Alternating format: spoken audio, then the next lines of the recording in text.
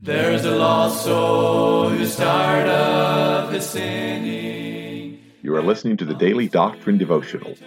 This is a daily podcast designed to teach and preach Bible doctrine each weekday throughout the year. This is Evangelist Tim McVeigh asking you to please let others know about this podcast so that they can subscribe or tune in each weekday. At the end of the podcast, we will provide you with subscription information as well as contact information for our ministry. Thank you for listening, and we pray that the Lord will help each of us as we study and preach the Word of God. And the saints all with gladness are singing the glorious song of the redeemed, song of the redeemed. Well, this is Friday, the podcast. This is the McVeigh's last weekday before we begin our very busy schedule into mid-November. And so we would like to ask you for prayer again, ask you that if you would pray for us, just to give us strength, help our children, my wife, as we travel. And we'll be back and forth to the house here the next couple of weeks, and then we head back out on the road again. And so just keep us in prayer. Ask that God would strengthen my voice. Ask that God would just give us grace in our travel, safety, protection. He's been faithful to us. God's been so good to us. He's been so merciful to us. And we certainly are thankful. We bless his name. We praise his name. I thank God for even calling me into the ministry. I thank God that he's even allowed us to have this podcast. And some days we have 25, 30 people listen the first day.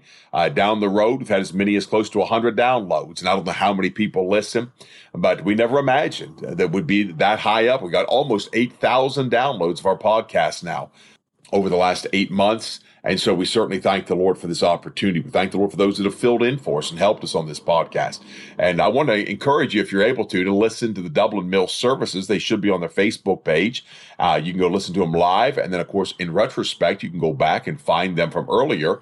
But we'll be at Dublin Mills Community Church in Dublin Mills, Pennsylvania, Sunday, all day. That's in the morning service, evening service, and then Monday through Wednesday at 7 o'clock each night. And so we just would like to let you know about that. Some of you I know enjoy listening to preaching, enjoy hearing preaching, watching preaching. And so we just want to make you aware of that. And we're going to be back in Psalm 95 again. I'm trying to get off verse 1 and 2. I was a little bit stirred up yesterday in the podcast. Because I see a generation today going to that worldliness and going to that godlessness. And there is no power of God in that. There is no conversion in that. There is no salvation in this false ministry that's presented to men today. I meet people all over the place that go to these pop-up churches, and they talk about how wonderful the pastor is and how wonderful the music is and how cool it is and how great all the friends are there. And there's so many girls and there's so many boys, and man, they just love it. But you meet them later on in life and they're addicted to dope and they're addicted to booze and they're divorced and remarried and children out of wedlock, and their lives are absolutely destroyed by sin. And yet they'll cling to that religion. They'll cling to that false hope. And I want to tell you, my friend, hope is in Jesus Christ. And Jesus Christ is the God of the King James Bible. There is hope as long as you carry a King James Bible, read a King James Bible. But the hope comes when you believe the Word of God. And you enter into that rest, which is Jesus Christ. And he tells you to labor that you may enter into that rest. That rest is Jesus Christ, and it's available to everyone that will. That's whosoever will. It's available to every man that will come. That's a whosoever will may come. It's a whosoever salvation. God's made that available to men, and therefore we make it available to men because God has made it available to men. We're not a cult. We're not a clique. We're not an elitist club, but he said that we preach this gospel, what? That ye may have fellowship with us, and truly our fellowship was with the Father and with his Son, Jesus Christ. That's where the fellowship is. That's where true worship is. That's where praise comes. True rejoicing comes from understanding that you're in fellowship with the Father and with his Son, Jesus Christ. I believe praise will escape your lips when you truly come to that understanding that you're in fellowship with the Father and with his Son, Jesus Christ. So let me move off of that in Psalm 95 and verse 3. For the Lord is a great God and a great King above all gods. In his hand are the deep places of the earth. The strength of the hills is his also. And so we know he's a great God. Of course, he's speaking of Jesus Christ. That's Jehovah God. That's Lord in verse 3, and a great king above all gods. He is King of kings and he's Lord of lords. He is the only potentate. That's why we extol him. We put him in the absolute highest place we can in our lives because he is that only potentate. The greatest ruler of all, Jesus Christ, that King of kings, Lord of lords. And in his hand are deep places of the earth. Now, Psalm 37 talks about that, and I'm just going to touch briefly on that here. But he said this in verse 24, though he fall, he shall not be utterly cast down, for the Lord upholdeth him with his hand. Verse 33 of that same text says, the Lord will not leave him in his hand, nor condemn him when he is judged. Now, I took a good look at the hand of the Lord, because we see it again a little bit later on. It talks about his hand. And I saw this in John 10, and I had to go there because it just is a great reference. It's always a wonderful reference. And in John chapter 10, the Lord Jesus Christ himself, he says in verse 4, when he putteth forth his own sheep, he goeth before, and the sheep follow him, for they know his voice. And a stranger will they not follow, but will flee from him, for they know not the voice of strangers. Jesus Christ is speaking here. He speaks of that good shepherd. In verse 14, I am the good shepherd. And he said, and know my sheep, and known of mine. Jesus Christ said in verse 27 of John 10, my sheep hear my voice, and I know them, and they follow me, and I give them unto them eternal life, and they shall never perish, neither shall any man pluck them out of my hand. My Father which gave them me is greater than all, and no man is able to pluck them out of my Father's hand. I and my Father are one. Then the Jews took up stones to stone him. And so again, there's messages in the hand of God. And you can see that if anybody's a God-called preacher, listen, when you look at the term my hand or his hand in the Word of God, or his hands in the Word of God, or even his handiwork in the Word of God, and you'll see that reference almost 500 times. And oftentimes it's personal. It's somebody else's hands. It's made by my hands. Abraham spoke of my hands, and others spoke of my hands. But yet when you see the Word of God speaking of the hands of God, those same hands which will wound us will bind us up and make us whole. Those same hands that will judge us are the same hands that he extends. When you see Jesus Christ in the New Testament, and I don't have time to get into that, it'll be probably 2 more messages on the podcast. But he reached out his hands and he touched the eyes of the blind man. He reached out his hand and he touched the leper. He extended his hand unto his mother and his brother and said, woman, behold thy son. And he reached out his hands and he touched those that are sick and afflicted. Why? Because there's power in the hands of God. We know that Jesus Christ is that right arm of God. But in that hand of God, there's safety. That hand of God, there's shelter. That hand of God, there's healing. And so he speaks of the hand of God. He said, in his hand are the deep places of the earth. Why? Because that's what God's hand is. God's hand is a deep place. And the deep places of the earth are in his hand. You and I are in his hand. When we're in deep troubles, we're in the hand of God. We're in deep darkness, we're still in the hand of God. When it seems like we're about to be overthrown in calamity, we're still in God's hand. I'll move down just a bit and come back here later. But in verse 7, for he is our God, and we are the people of his pasture, and the sheep of his hand. Thank God we're the sheep of his hand. That's what Jesus Christ is speaking of in John chapter 10, when he said, I and my Father are one.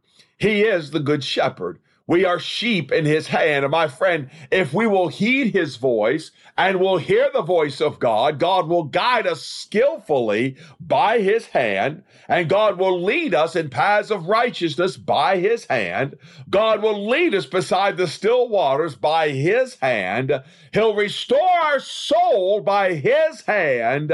And my friend, all those green pastures are available if we'll follow the shepherd as he leads by his hand. That's where rest is, by the way. Rest is beside the still waters.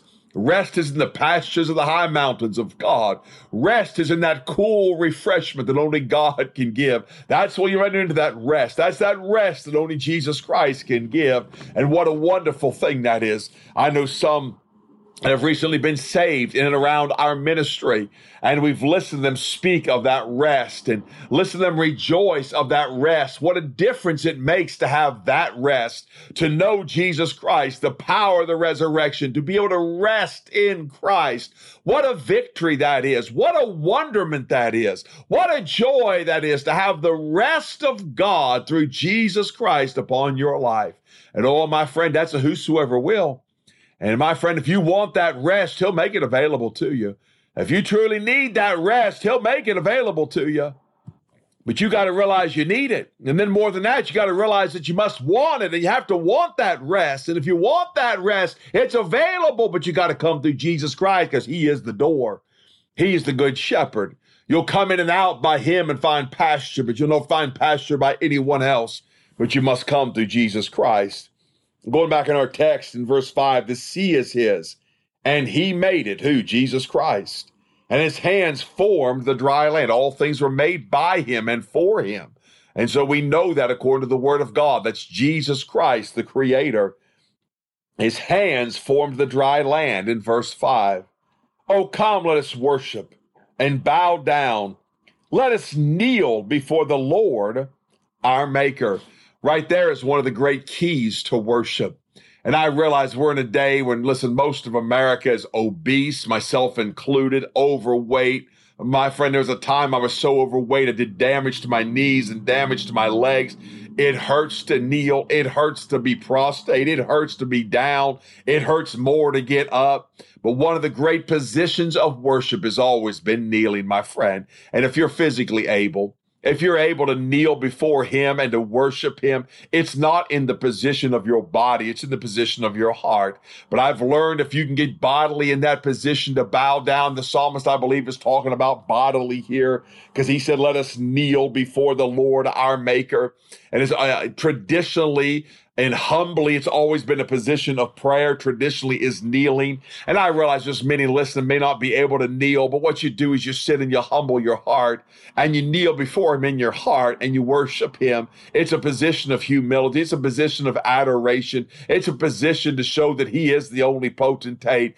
And when you bow your heart before him and you humble yourself under the mighty hand of God and you worship him and you adore him and you learn to love him in that position, you learn to find more about him in that position. You learn to find more about Jesus Christ when you're at his feet in that position of worship. And what a privilege that is for the saint of God. No wonder there's rest in Christ.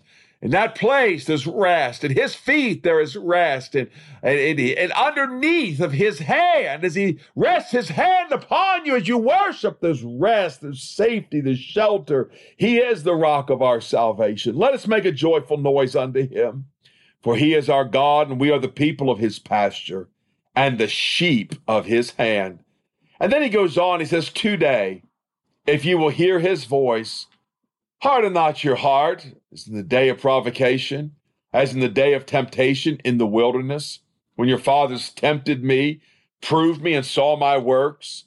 40 years long was I grieved with this generation, and said, it is a people that do err in their heart, and they have not known my ways, and to whom I swear in my wrath, that they should not enter into my rest. Who did the provoking? Well, according to Deuteronomy chapter 32, we see in verse 16, the children of Israel are the ones that provoked God. That's why it was a day of provocation. He said in verse 16, they provoked him to jealousy. With strange gods and abominations provoked they him to anger. Then we see in Deuteronomy 32 and verse 21, they have moved me to jealousy with that which is not God. They have provoked me to anger with their vanities, and I will move them to jealousy with those which are not a people. I will provoke them to anger with a foolish nation. And so the day of provocation is when the children of Israel provoked a holy God with their gods and with their vanities and their imaginations and their abominations and their wickedness. They provoked the Most High God. And he said, in that day of provocation, he said, the day of temptation in the wilderness. And that's what the Apostle Paul was speaking of in Hebrews chapter 4 and verse 7. He spoke of those days that they should not enter into his rest. They could not enter into his rest. They would not enter into his rest. Why? Because they tempted God. They provoked the Most High God. They would not submit themselves to a holy God. Psalm 78 and verse 42, the Word of God tells us this. They remembered not his hand, nor the day when he delivered them from the enemy. In verse 41, right before that, it says they limited the Holy One of Israel. How did they limit the Holy One of Israel? Well, again, the Apostle Paul told us in Hebrews chapter 3. He explains how they limited God, how they did resist God, how they would not, and I'm going to use this word ahead of time, they would not believe God. Hebrews 3 and verse 8, harden not your hearts, as in the provocation, the day of temptation in the wilderness, when your fathers tempted me, proved me, and saw my works 40 years.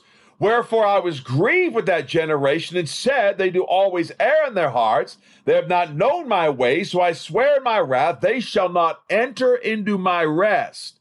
Then the apostle tells us, take heed, brethren, lest there be in any of you an evil heart of unbelief in departing from the living God. So he tells us they limited God by their unbelief. They provoked God with their unbelief. Their abominations were proof of their unbelief. Their idols were evidence of their unbelief. They would not enter into his rest. And my friend, if you don't believe, you'll not enter his rest. If you don't believe the Most High God, you'll not enter into his rest. That's what the Apostle Paul said on this wise. Verse 12, so take heed, brethren, lest there be in any of you an evil heart of unbelief in departing from the living God, but exhort one another daily, while it is called today, lest any of you be hardened through the deceitfulness of sin. So he says an evil heart of unbelief. Well, the psalmist wrote in Psalm 95, he said it is a people that do err in their heart, and they have not known my ways. So what does God do? He searches the heart. So God searches the hearts, and then God tries man by the things he finds in the hearts, and he finds whether or not they're according to the ways of God.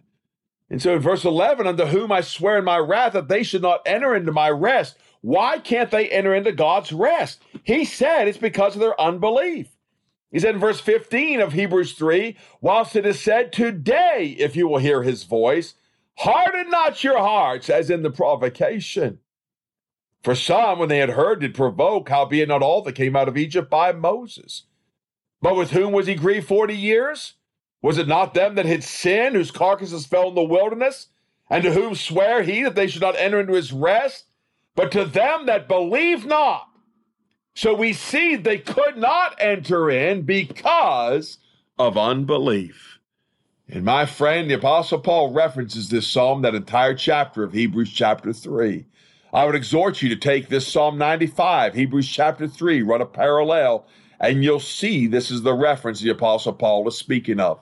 Who is it they don't believe in? The rock of their salvation. Who is it they don't trust? The rock of their salvation. Why don't they trust? Because they don't believe the rock of their salvation. Why do they have abominations? Because they don't believe. Why do they have idols? Because they don't believe. They err in their hearts. So God is searching the hearts, trying the reins, to give every man according to his ways, according to the fruit of his doings, yet men still will not return to the Most High God. This is our study on Psalm 95. Pray for us as we begin revival on Sunday at Dublin Mills. Have a great weekend. Have a great Lord's Day. There's a lost soul who's tired of his sinning, and he longs to return to the Lord as he cries for forgiveness and mercy. God is waiting. You have been listening to the Daily Doctrine Podcast with Evangelist Tim McVeigh. For correspondence, please contact us through our website and someevangelists.com, and use the contact form to connect with us.